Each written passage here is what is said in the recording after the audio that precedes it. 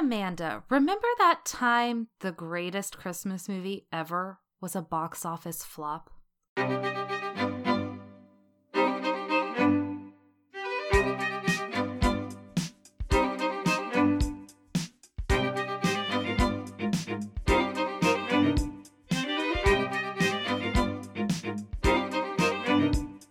Hello, and welcome to Remember That Time, an historical podcast. I'm your host, Amanda Webb. And I'm your host, Anna Webb, and this is a podcast where two sisters totally geek out about all their favorite moments in history.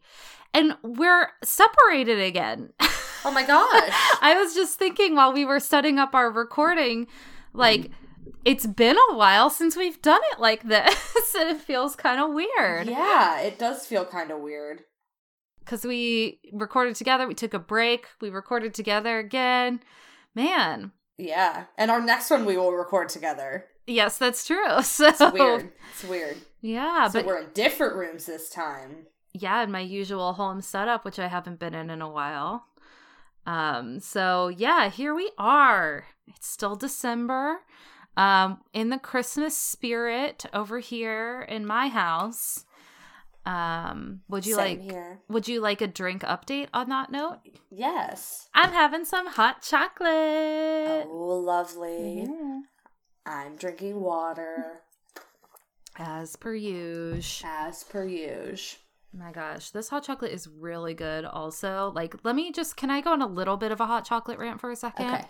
Okay, when you buy hot chocolate mix and then you try to make it with non-dairy milk, which I do because I don't drink regular milk, it never works out because it doesn't integrate into the milk properly. Right. But I have this Trader Joe's mix. You know we love TJ's here on this podcast, and it has certainly integrated better than any other mix I've tried.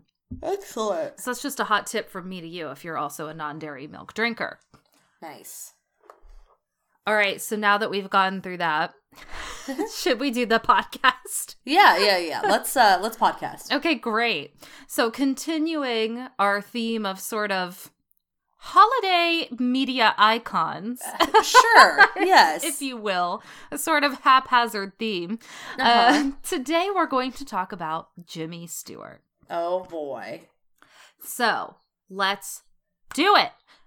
James Maitland Stewart, by the way, that's the only time I'm going to call him James, is born on May 20th, 1908 in Indiana, Pennsylvania, which is not far from where I am in Pittsburgh. It's like an hour-ish outside of Pittsburgh. Nice. His parents are Elizabeth and Alexander Stewart. He is the oldest of three children. He's the only boy. He has two younger sisters, Mary and Virginia. And his father runs the family business, which is the J.M. Stewart and Company hardware store. Jimmy's grandfather had opened this store and then handed it down to Jimmy's father. And so his father thought that he would continue the tradition and go to Princeton and then come back and run the store, which is like, why go to Princeton then, I guess? Yeah. Not that it wouldn't be useful in running a business, but like it seems like a very lofty. Yeah, it's in this time too. It's like you would only really go there for like a medical degree or something, to be a lawyer or something like that. Yeah, I don't know. So that was his father's idea. His mother is a pianist. So music is very important in their household. And I liked this little blurb. When a customer at the store was unable to pay his bill, Stewart's father accepted an old accordion as payment. Stewart learned to play the instrument with the help of a local barber. That's delightful. So, lots of little delightful things in Jimmy Stewart's life. Oh, also, let me just say right now while we're still near the top. Jimmy Stewart was in so many films. Like, yes, he sure was. A stupid amount of films. So there's no possible way I'm going to go through all of them. So if you're listening to this and you're like, wow, they glossed over some of my most favorite Jimmy Stewart films, I'm sorry. There are just so many, and I need to hit the higher points of the story. So, okay, back to it. So Jimmy Stewart is a pretty shy kid. He would just kind of work on model airplanes. He liked chemistry. He really wanted to be a pilot. Huh. Charles Lindbergh was his hero. Oh, okay, sure. So that's kind of generally his childhood. In 1923, he starts attending Mercersburg Academy Prep School, which is in Mercersburg. So he's not at home. He's living away from home. Because his dad thinks that he won't get into Princeton if he attends a public school. Okay. So dad's really, really into this. Yeah, he's pretty into the Princeton thing. Yeah. While he is at this high school, he runs track. He's the art editor of the yearbook. He's a member of the Glee Club. Oh my God. He's that's what you missed on Glee. That's what you missed on Glee. It was Jimmy Stewart. Yeah. He was like an average student, but he was like active in extracurriculars and stuff. This is also where he makes his first on-stage appearance. Ah, of course. As Bouquet, I think, in the play The Wolves, in 1928. And then during his breaks, he would go home to Indiana, Pennsylvania, and he would work. He worked for a while as a brickloader and also as a magician's assistant. What is his life? I don't know. This is delightful. It is delightful. It also just kind of feels like, sure, that's what people did in the early 1900s. Of course. Yeah, just casually were magician's assistants. I mean, it's not a bad gig, I guess. I guess. He also, in 1927, has a bout of scarlet fever, which gives him a kidney infection. So he has to take some time away from school, and his graduation gets delayed until 1928. Sure. So he does graduate in 28, and he enrolls in Princeton, ladies and gentlemen. Shocking. He majors in architecture. And he's also a member of the Princeton Charter Club, which is like, I don't know, I didn't look too far into that. But while he's at college, he takes an interest in what? What could it be? Drama. That's right, of course. So I'm not going to go too much. There's not a ton about his college career. But he graduates in 1932, and when he graduates, he's actually given a scholarship for graduate studies in architecture for his thesis on an airport terminal design. Oh my gosh, he just seems like a very, like, smart and well-rounded gentleman. Yes, so he was, like, actually quite good at this. Right. But instead, he decides to join the University Players, which is, like, an intercollegiate summer company. And they go to perform in West Falmouth, Massachusetts, so on Cape Cod, and he goes there with them instead. Wow, cool. So during that next summer, he helps to prepare a show for Broadway with the Falmouth Players. Cool. And when the show goes to New York, he goes with them. Of course. And so from this, he makes his Broadway debut in the play Carrie Nation, which had a very brief run. And then he also appeared in a comedy called Goodbye Again, which also had a pretty brief run. He only had like a walk-on line, but he was like kind of the hit of the show, right? He played a chauffeur, and he comes on, he does his line, and then the whole audience is like, that's the play, you know? That's it. That's the show. Right. So that show only runs for about 7 months, and when it closes, he actually takes a job as a stage manager in Boston. Cool. But he's not very good at it. He gets fired because he misses his cues a lot. Less cool. Hey, it's tough. It is tough. You did it. I just assistant stage managed a production of Nutcracker. It's for hard children. Work. Yeah, with for children. Yeah. It's hard work. I'm saying it's probably harder work with children. Yeah. It's a lot. And I didn't even do the cues. I just did a bunch of other stuff. Mm-hmm. It's a lot. Yeah. So he was not great at that. I'm sorry. I did get some chocolate all over my face just now when I took a Way drink. to go, champ. So much for it mixing in well. Okay. Okay, so after his brief time in Boston, he goes back to New York. After the war, Yep. I went back to New York. I was waiting for Can it. I tell you, that was completely subconscious. I only half registered the words that came out of your mouth, and I just said it. I was typing up the notes for this, and there's a point later where the phrase after the war comes up, and I thought in my brain, oh, Amanda's going to go, after the war, I went back to New York. But he doesn't go back to New York, so... Tragic. But here, he does. And Okay. then he starts landing some more small roles on stage. He is in Spring and Autumn and All Good Americans, and neither of those plays are successful. Sure. Um, You know, you were joking about him being in a lot of movies, and, like, you know, here he is in a million little tiny shows, but, like, this is how most very famous actors start. oh, Just, yeah. like, in a million unsuccessful shows until something lands. Like, that's just how it goes. And he's not even, like, a quote-unquote trained actor. Like, he did not go to school for acting. So he's kind of lucking into a lot of it. Yeah. Really. I mean, well, not lucking into it. He's just kind of naturally good at it.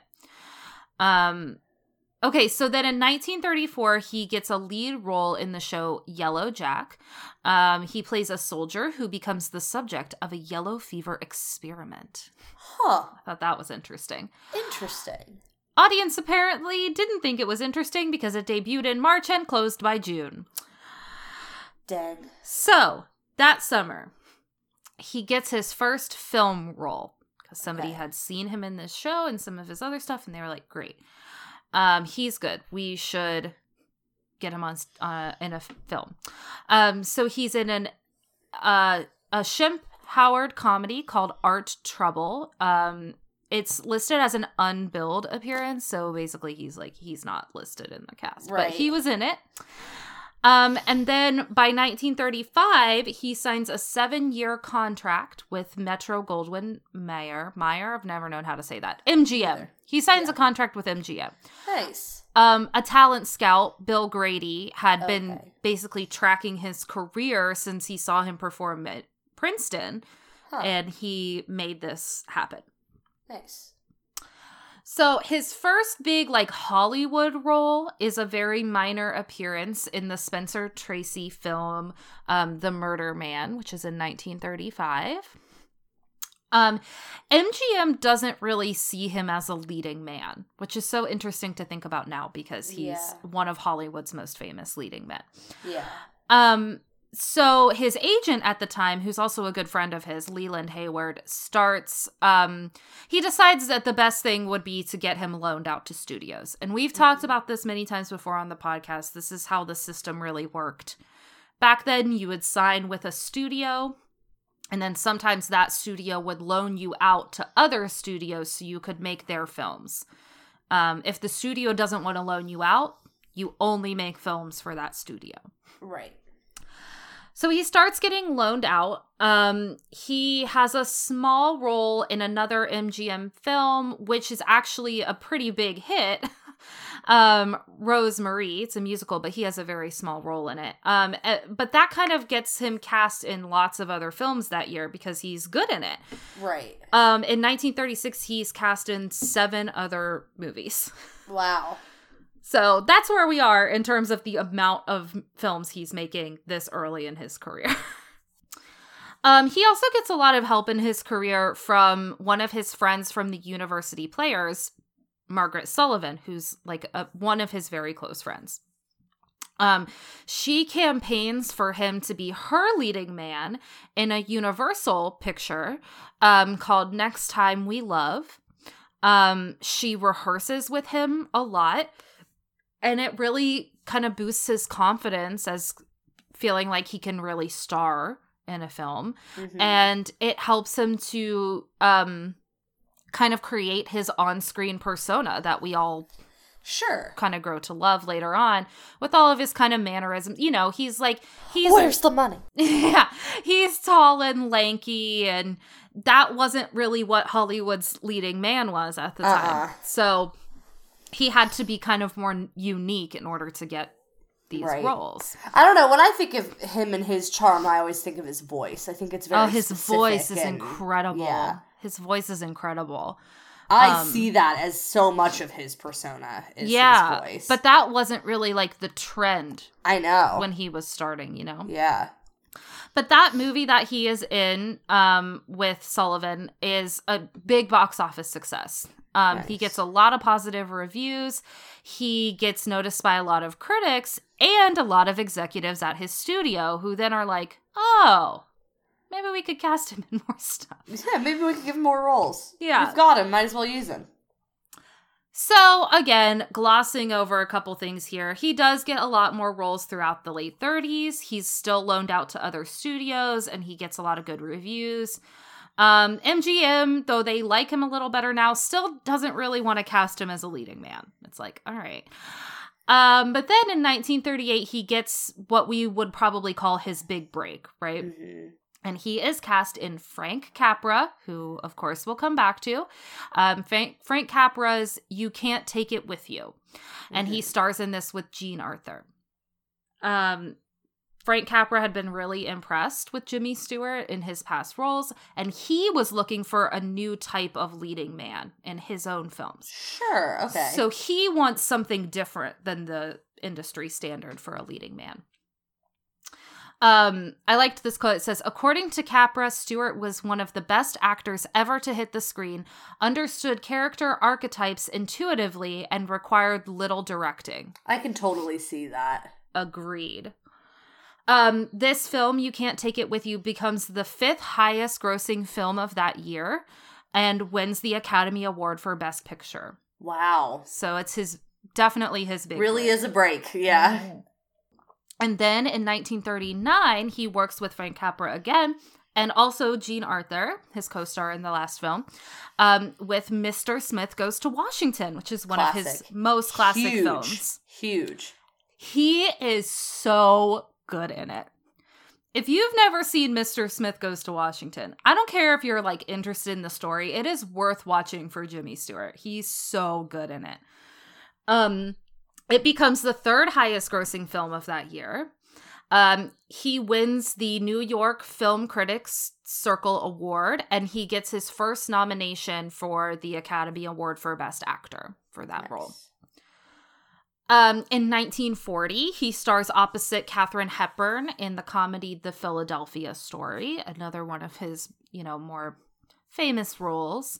Mm-hmm. His performance in this earns him his only Academy Award in a competitive category, which we'll touch on. I'll talk more about what that means a little bit later. He wins for Best Actor, and he beats out one of his best friends from like his early days of acting, Henry Fonda. Oh, wow. And he's not the lead in this movie. Wow. He's like the feature, we'd call it now probably like a featured actor. He's not the male lead in this film, but he wins it for Best Actor. And he says something like, I don't know if my performance was better than Henry's, but like, I kind of feel like they were maybe making it up to me for not winning. And for Mr. Smith Goes to Washington. Yeah. So that's only... that's why I think Leo got the Oscar for Revenant, to be quite honest with you. He's... of his roles, it's not his greatest. First of all, he is very good in that film. However, if you were going to do a makeup Oscar for him, it literally could have happened at any time. Yeah. Because he should have won for Gilbert Grape. Yes. I have a lot of feelings about this. So, yeah. But I and he was a child in that film. So, anyway, enough about Leo. I'm gonna get worked up. Okay, so he's getting a lot of roles in like the late 30s and the 40s, and he's also having some romantic relationships. Of course. He dates Ginger Rogers, who he has co-starred with, and Marlene Dietrich, which he's also co-starred with her. Of course. We'll get a little more into his personal life later, but just want you to know, like, that's what's happening. So, Jimmy Stewart becomes the first major American movie star to enlist in the United States Army because he enlists to fight in World War II. Huh. Interesting.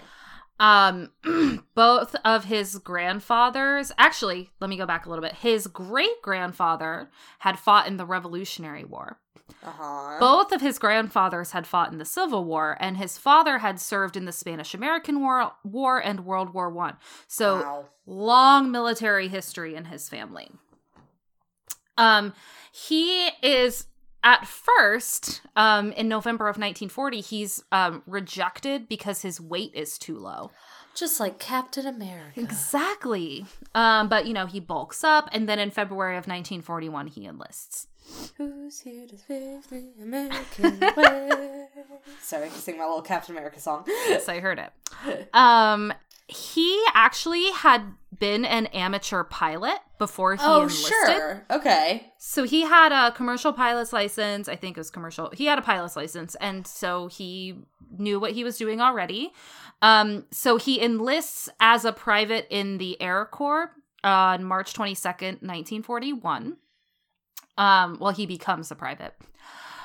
He's almost 33 at the time, so he's actually over the age limit for aviation cadet training. I don't know what all kind of logistic goes into that. I didn't look. But that's the normal path that they take for commissioning pilots and navigators. But so he can't do that. So he applies for an Air Corps commission. Because he's A, college graduate, and B, a licensed commercial pilot. So he applies for a commission to basically skip all that stuff. Sure. He gets it, and he becomes a second lieutenant on January 1st, 1942. I'm not going to talk a ton about his time in the war, but I do want to touch on a few things. During his enlistment, he is still under contract with MGM. So he does continue to make some public appearances, but only in association with the Army Air Forces. He's just Captain America. Yeah, so essentially he kind of just gets used for pro-war propaganda. Yeah, like Captain America. Yeah, so they schedule him on network radio in a program called We Hold These Truths, which is a celebration of the Bill of Rights. Yep. She's singing Hamilton. She's dancing. Yep. It was broadcast a week after the attack on Pearl Harbor. Okay. So really got a lot of attention. Right. He also appears in a first motion picture unit short film. Now there's something I'm interested in. The film units of the Army. Oh my God, fascinating. So he appears in a short film from them called Winning Your Wings, which is for recruiting airmen. Of course. This is nominated for an Academy Award for Best Documentary in 1942. Huh. They show it in movie theaters starting in late May of 42, and it results in 150,000 new recruits. That's fascinating. I know. That's a wild amount of people. Wow. Interesting. So they did a good job of using him. Yeah, I want to see that purposes. Now. I'm very curious about that documentary. I wonder what it's like. I feel like you have to be able to find it somewhere. Certainly. Because shouldn't it be archival footage at least from the from being film a part Academy? Of or not even just for the Academy, for being a first motion picture unit. Yeah, but you can't always find those. That's true. I feel like I don't know. True. Interesting. So by the end of World War II, Jimmy Stewart is a colonel in the Army Air Corps. He's fully decorated as the result of 20 combat missions that he has flown over Germany as a leader of a squadron of B-24s. He is awarded 2 Distinguished Flying Crosses and the Croix de Guerre, among other things, but those are the major ones. Mm-hmm. After World War II ends, he does stay in the Air Force Reserves for a while. So his military career technically continues. And in the reserves, he rises to the rank of Brigadier General. And eventually, this is to skip ahead a little bit, but eventually President Reagan awards him the Medal of Freedom, which of course is the highest award that you can get if you're a civilian in the U.S. So that's after his retirement and stuff. So He had a pretty strong military career. Yeah, that's so interesting. So, after the war, he thinks about going back to Pennsylvania to run the family store, partially because his agent, who he had been with before, had left the business and sold all of his clients, sold their contracts, you know, to the talent agency Music Corporation of America, or MCA. But he decides that he's going to stick with acting. He doesn't renew his contract with MGM, but he does sign a deal with MCA, the talent agency. Right. Those are similar acronyms. Right. And the first post-war film that he is in is Frank Capra's It's a Wonderful Life in 1946. Wow, I did not know that was his first post-war film. It was also Frank Capra's first post-war film. Interesting. Huh, I did not know that. I guess it makes sense. I feel like there's just that sort of, we've just been through it kind of melancholy to the tone of the whole thing. And yeah, there definitely is. Yeah, I think that tracks. And it's a lot about families not being able to, like, afford their lives anymore. And right. So, sure, yeah, it definitely makes sense. Yeah. So, it's kind of a flop at the box office. That is so wild. Well, it's, like, kind of successful, but the general public doesn't really love it. It fails to recover its production costs. And that's not good. No. A lot of critics find the movie to be too sentimental, which, like, okay. But also, it only really gets that sentimental right at the end. I know, that's true. Well, I don't know, because it's a lot of sentimentality about his father and the business and his brother. Sure. You know. But despite all of that, it is nominated for 5 Academy Awards. Right. So the Academy liked it. Jimmy Stewart gets his 3rd Best Actor nomination for it. He does not win, which is bonkers. And after the film is released, Frank Capra's production company goes into bankruptcy. Wow. And it's just so wild to think about because, like, we're celebrating an anniversary for it this year. That's how popular it is. Lego had a competition, and somebody made an It's a Wonderful Life Lego set to be entered in this competition. Like, it's so huge, and it's widely considered to be, like, the best Christmas movie ever made. Right. And when it came out, it was not that successful. It's wild. That's so wild. This is interesting to me, too, because we just talked about Bing Crosby, where, like, certain aspects of this movie are kind of autobiographical about Jimmy in the same way that parts of White Christmas are the same way about Bing. You know, there's just, like, a lot of the actor reflected in the character, and not all of it, obviously, but there are, like, little bits and pieces that kind of... It's less intentional with this film because he was not involved with, like, the writing or production of it. Right. But I'm also sure that Capra had him in mind when he was creating probably the story. So there's I just think it's interesting.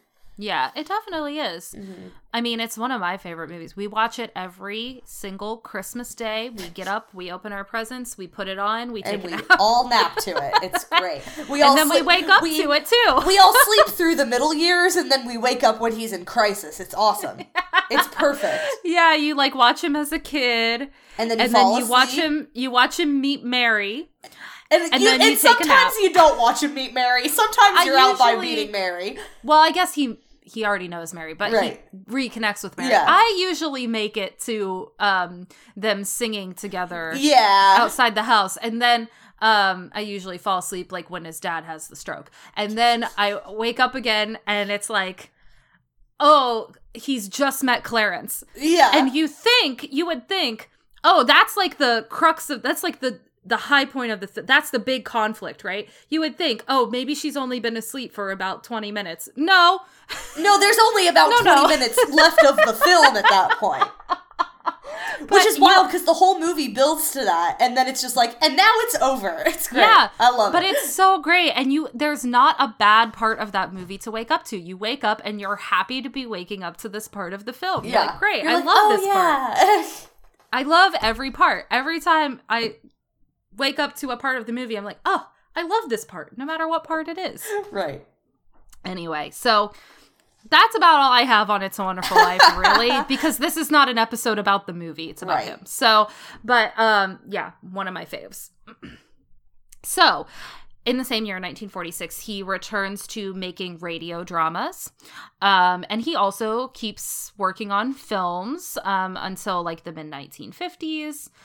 And then, kind of late in the 40s, in 1947, he actually makes a comeback to Broadway. Huh. He stars in Mary Coyle Chase's Harvey, which we'll come back to because this is like a very important role for him. He actually is there replacing the original star Frank Fay because Frank Fay is on vacation, so he's filling in for him. And he's so successful in it that Frank Fay comes back and finishes the run, and then they cast Jimmy Stewart in the next run. Oh yeah, that happens on Broadway a lot, I think. Yeah, so it happened to him. Yeah. Also in 1947, he goes to a Christmas party. Oh, there we go. There's a little more Christmas for us. Yeah, and he meets actress and model Gloria Hattrick McLean. He has crashed this party, and he is very drunk, and he does not make a good impression. Excellent. But about a year later, a mutual friend invites them both to a different party, and they hit it off there, and they start dating. Nice. And then on August 9th of 1949, they're married. She has 2 sons from a previous marriage, Ronald and Michael, and Jimmy adopts them. Uh-huh.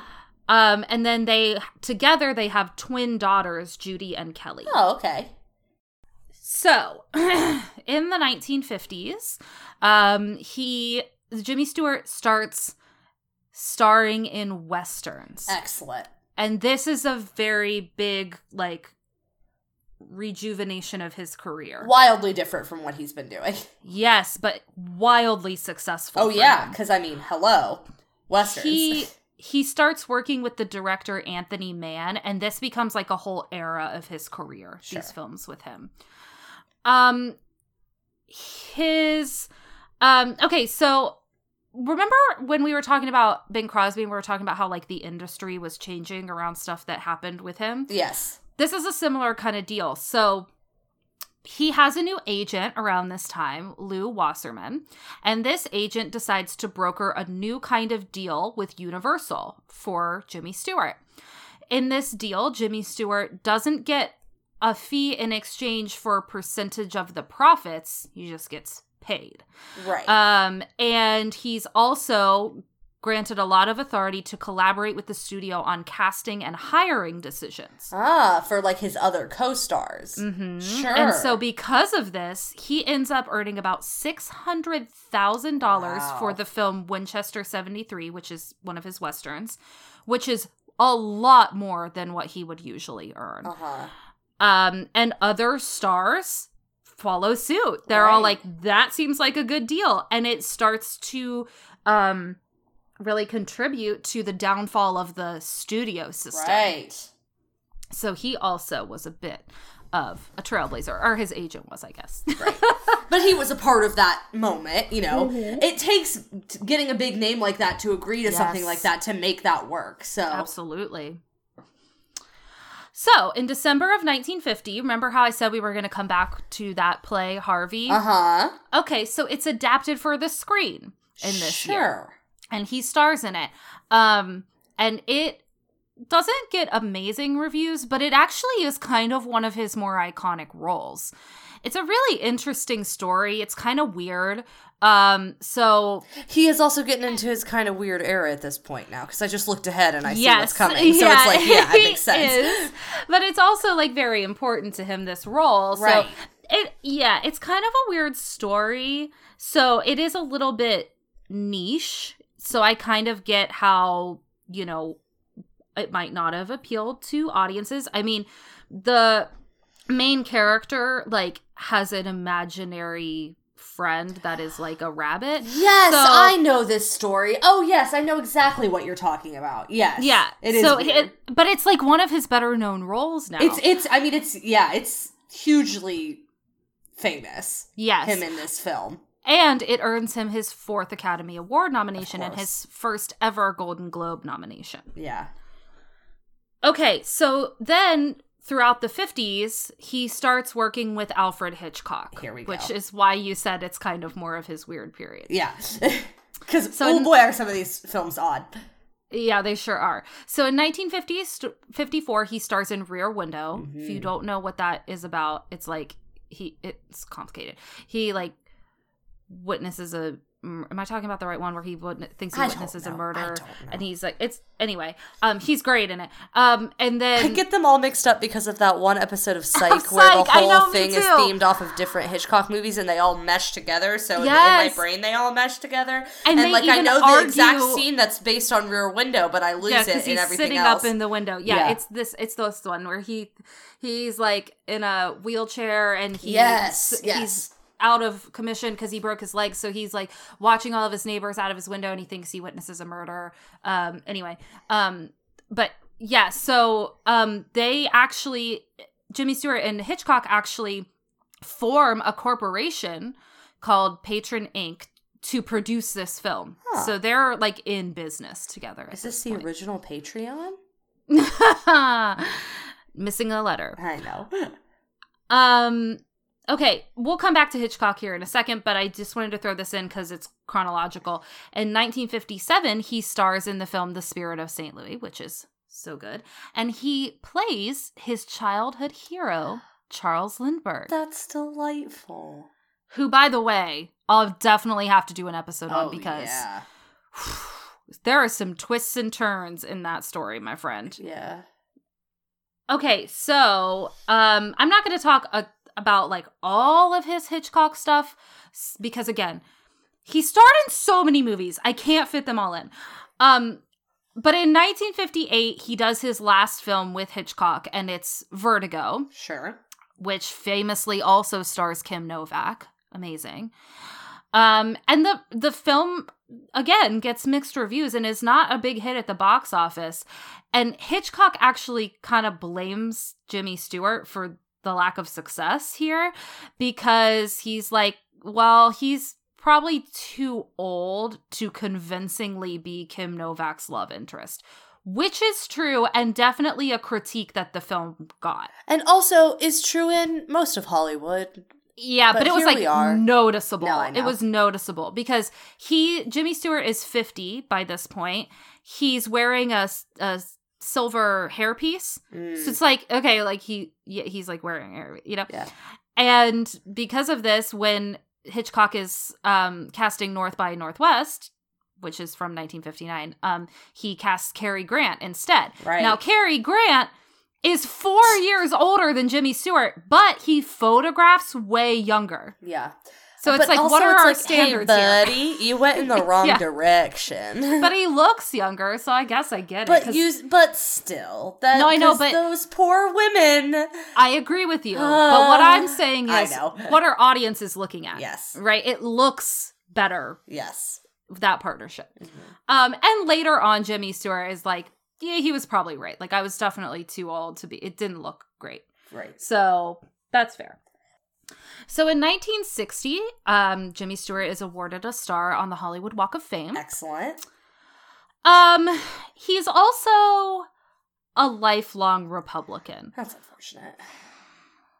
So in 1964, he actually campaigns for the conservative presidential candidate Barry Goldwater, which not super successful. He also supports the Vietnam War, Bummer. Which is not great. Despite the fact that his son, Ronald, who he had adopted when he got married, actually died in the Vietnam War. Bummer! Yeah, but he was like, no, he didn't die in vain. Like, this was a good decision. And it's Bummer. Like, yikes. But I found this interesting. After the assassination of Senator Robert Kennedy in 1968, he actually issues a statement along with Charlton Heston, Kirk Douglas, and Gregory Peck, calling for the support of Lyndon B. Johnson's Gun Control Act of 1968. It was like, different then. Well, yeah. It's almost like actual war veterans don't like there just being guns wherever. Sure. Yeah. It's almost like they understand the horrors of war and stuff. Yeah. What a concept. Anyway, well, yeah, so I'm not going to go totally into like his politics stuff, because really it's just that he like campaigned for a lot of Republicans. He was a public persona, and so people wanted his support, and that's just how it works. He supported Ronald Reagan. That was unfortunate. Yeah, but you know what? Not surprising. No, not surprising. Because he's a conservative, so it's not surprising. But throughout the 60s and 70s, he also continues to star in lots of Westerns and lots of other movies. He was actually considered for the role of Atticus Finch in the film adaptation of To Kill a Mockingbird, but he turned it down because he thought the story was too controversial. Oh, but he would have been so good in that. I know! That's a bummer, because he would have been really good in that. I know, he would have been amazing. He also has his own television series in 1971 called The Jimmy Stewart Show. Yes, it didn't last very long. But it was very good. Yeah, and he also played the recurring role of Hawkins in like this Mystery of the Week series by the same name. It also didn't last super long. Okay, so gonna just hit some more bullet points here because we're getting to later in his career now. For his contributions to Western films, he's inducted into the Hall of Great Western Performers at the National Cowboy and Western Heritage Museum in Oklahoma City in 1972. That's so funny, because I just don't think of him as a Western star. There's just not what my brain is. It's just not what my brain goes to when I think of him. Like, I think of It's think of the old Black and White. And the Jimmy Stewart Show and the Hitchcock movies. Oh, okay. That's like what I associate him with most. And so the Westerns, just like, I know he was in so many of them, but it just skips right over my brain. Well, you're not like a Western fan. I'm not. Like our mom likes Westerns. Yes. So she is probably a fan of a lot of his Westerns, but I don't know. I haven't really talked to her about it, but she likes Westerns. I'm not like a person who watches them. Right. It's just not the thing that I associate him with. Right. He also, around this time in his career, starts making pretty periodic appearances on The Tonight Show with Johnny Carson, and he starts sharing poems that he had written, which he just like did one time, and then they kept doing it when he would show up. Have you seen the video of him reading the poem about his dog? It makes me weep. Yes, of course I have. It's and so he kind of like accidentally becomes a poet. Yeah, because he's very good at it. All of those are later compiled into a short collection called Jimmy Stewart and His Poems. They're very good. Yeah, they are. So he acts a little bit more throughout the 70s, and then he kind of retires in the 80s. Okay. He has offered a couple of roles, and he does star in a couple of like TV movies. But he's not like the box office guy anymore. No. And then his last film performance is actually voicing Sheriff Wiley Burp in the animated film An American Tail 5 Goes West in 1991. Huh. I did not know that. That is so interesting. He receives a lot of like honorary film industry awards. So he gets an American Film Institute Award in 1980, a Silver Bear in 1982, Kennedy Center Honors in 1983, and an Academy Honorary Award in 1985. Oh, yeah. So this is what I referred to earlier as like, it's not like a competitive category. It's an honorary award. Yes. And he also gets the National Board of Review and Film Society of Lincoln Center's Chaplin Award in 1990. I thought this was really interesting. So I'm just going to read this little bit of the quote here. The honorary Oscar was presented by former co-star Cary Grant, quote, for his 50 years of memorable performances, for his high ideals both on and off the screen, with respect and affection of his colleagues. And in addition, Stewart received the highest civilian award in the U.S., the President Medal of Freedom, quote, for his contributions in the fields of the arts, entertainment, and public service in 1985. Wow. An accomplished life. Yes. And on top of that, he was smart about his money, which is not always a given. He had a lot of investments. He invested in real estate, oil wells, Southwest Airways, which is what it was called then. And he was on a lot of corporate boards. See, this is where he's using that Princeton degree to its full effect. True, because he becomes a multi-millionaire. Wow. He was rich. Wow. He was rich. I mean, you can't be in that many movies and not be. Yes, you can. Well, I mean, I guess, yeah, if you just squander you're not away smart your with money. Yeah, you're right. Yes, because it happens to a lot of other actors, especially in his era. Yeah. He is also big into philanthropy, of course. He serves as the National Vice Chairman of Entertainment for the American Red Cross's fundraising campaign for wounded soldiers in Vietnam. Sure. He donates actually a lot of money to his hometown for just improvements and restorations. There's an annual charity event called the Jimmy Stewart Relay Marathon Race, which was held annually since 1982, and it has raised millions of dollars for the Child and Family Development Center at St. John's Health Center in Santa Monica, California. Nice. He was also, I just thought this was interesting, a lifelong supporter of scouting. Of course he was. Yeah, having been a second-class scout when he was young.